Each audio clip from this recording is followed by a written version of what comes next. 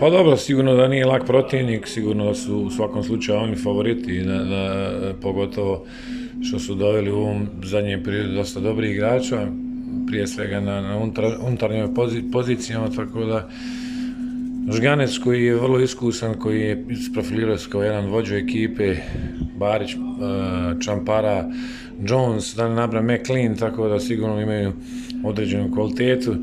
Ono što mene interesuje je da moji momci posle 4 tjedna što smo odradili jedan vrhunski posao, moram ih pohvaliti da su bili u svakom pogledu stvarno dobri.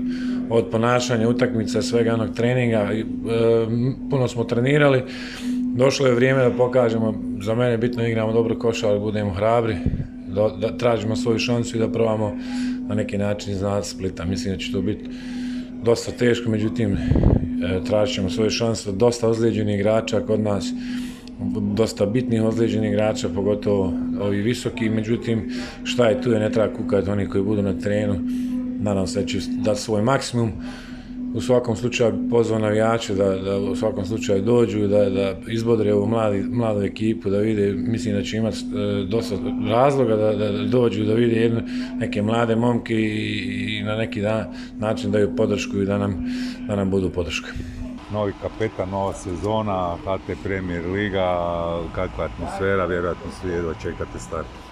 Pa, kao prvo, utakmica ne može doći dovoljno brzo, svi su igrali za vikend, mi čekamo još do srijede.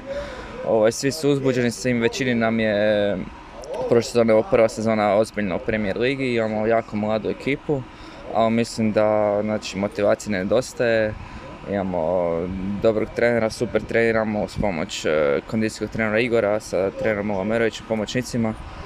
Mislim da ćemo stvarno spremni dočekati srijedu i potruditi se da što bolje otvorimo sezonu. Dobro, prvi put i u Domu sportova u dvojici će igrati Cedevita junior ove sezone domaću. Da, vraćamo se malo onim starim stazama slave. Pa sigurno promjena naspram Doma košarke, a odradili smo par treninga, odigrali jednu pripremu utakmicu tamo, mislim da to neće biti nikakav problem, već samo možda motivacija da nadam se što više ljudi nas dođe gledati i da uz njihovu pomoć odigramo što bolje.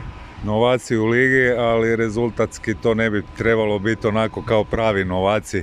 Ipak su neki drugi parametri. Šta očekujete vi kao momčad od sezone? Pa prije svega novaci jesmo, mladi jesmo, ali mislim da imamo potrebnu kvalitetu. Naravno bit će uspona i padova, ali ja mislim da se trebamo boriti za top 6 ulazak u ligu za prvaka.